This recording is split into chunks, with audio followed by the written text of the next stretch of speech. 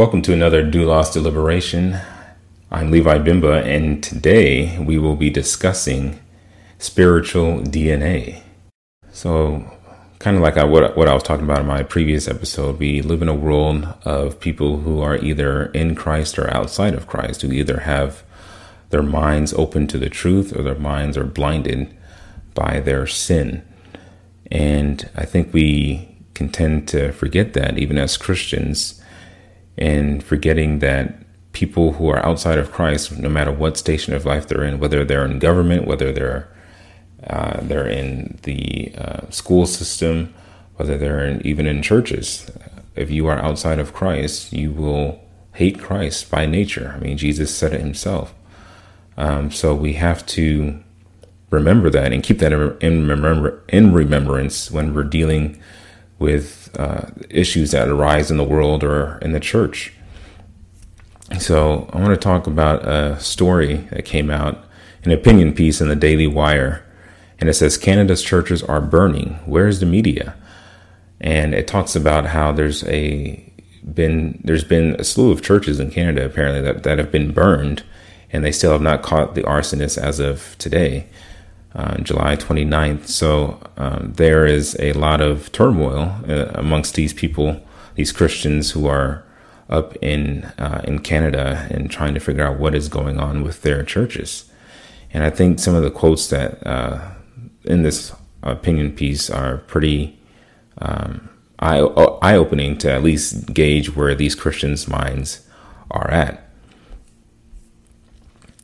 So it starts off like this. It says, hundreds of thousands of Christians fled to Canada to escape religious persecution in Egypt, only to find the same irrational hatred lashing out at them in the West. Now, biblically speaking, the hatred is not irrational, because Jesus said in John 7:7, he said, the world cannot hate you, but me it hateth, because I testify of it, that the works thereof are evil.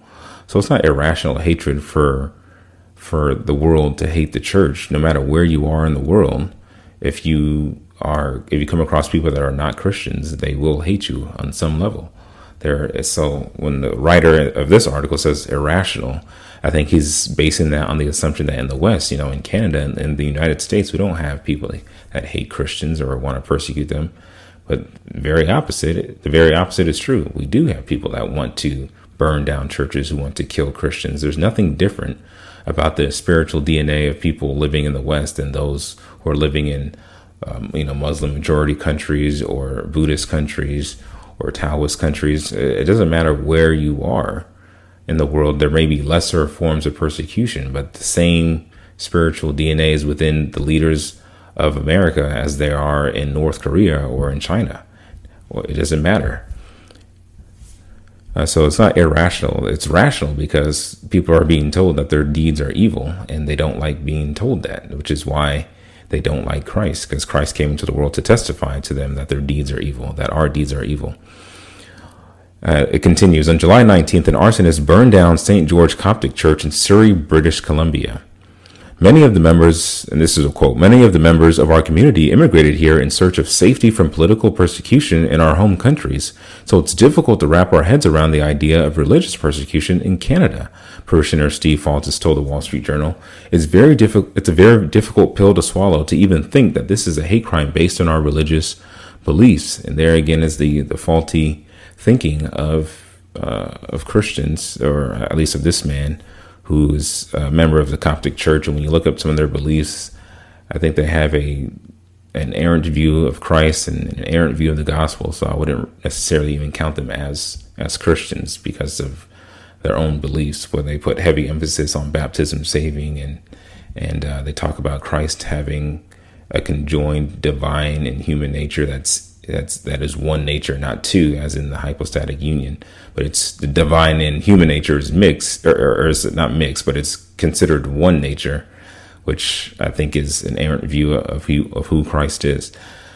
But beyond that, so this guy, he's confused as to why in Canada people would be burning their churches down. And again, even though they may be a part of a church that is, I would say, not a false church, the fact that they're identified as being a Christian church or as being Christians is enough for the world to hate them. I mean, the world hates Christians. That's just who we are.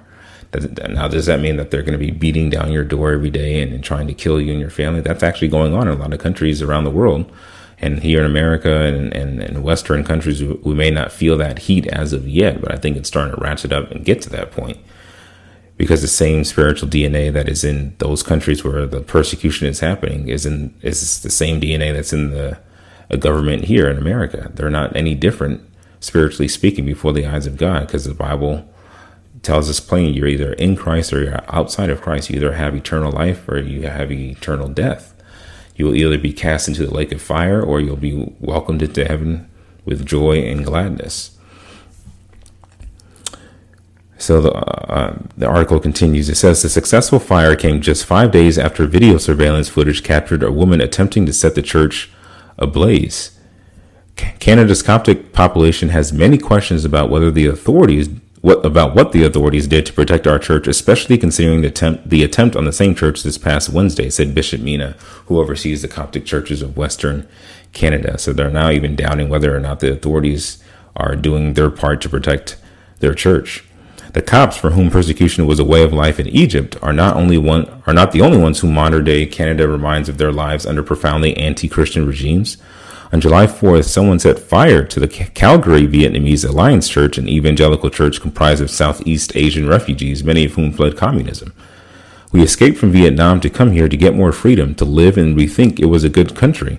And now it happened to our church, said Pastor Tai Nguyen.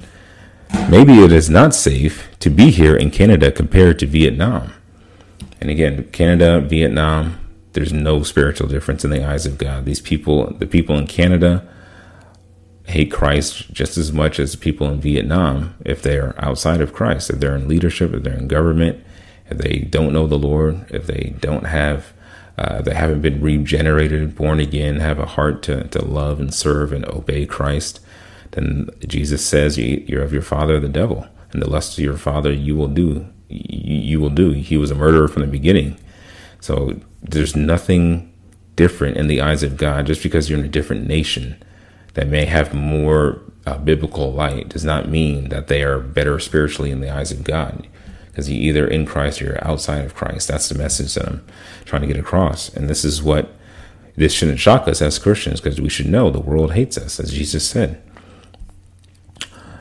1 John 3:13, John tells us, "Marvel not, my brethren, if the world hate you." This is just natural. The world naturally hates those who call their deeds evil. And if, as a church and as a Christian, if we are calling people and telling them that their deeds are evil, they're going to hate us on some level. So it says, the fires are the latest in a string of at least 45 cases of church vandalism sweeping Canada. 10 churches have been torched since June 21st. In a familiar twist, the fires erupted as part of a media-fueled outrage after digging up atrocities from the long-dead past. And it goes on to talk about how there is corruption in the Roman Catholic Church that took these native people and kind of wanted them to assimilate to the culture. And it turns out that in these schools and in these assimilation camps, they were actually abusing these children and sexually abusing them and physically abusing them, whether it was a priest or the nuns. It was a really tragic story. And that goes to further the concept of false religion does not restrain the flesh, even though it's a Catholic church. And this is not to demonize all Catholics. It's obviously not all Catholics do these types of things, but there's a culture of this within Roman Catholic Church history, especially modern history, with sexual abuse being in the church.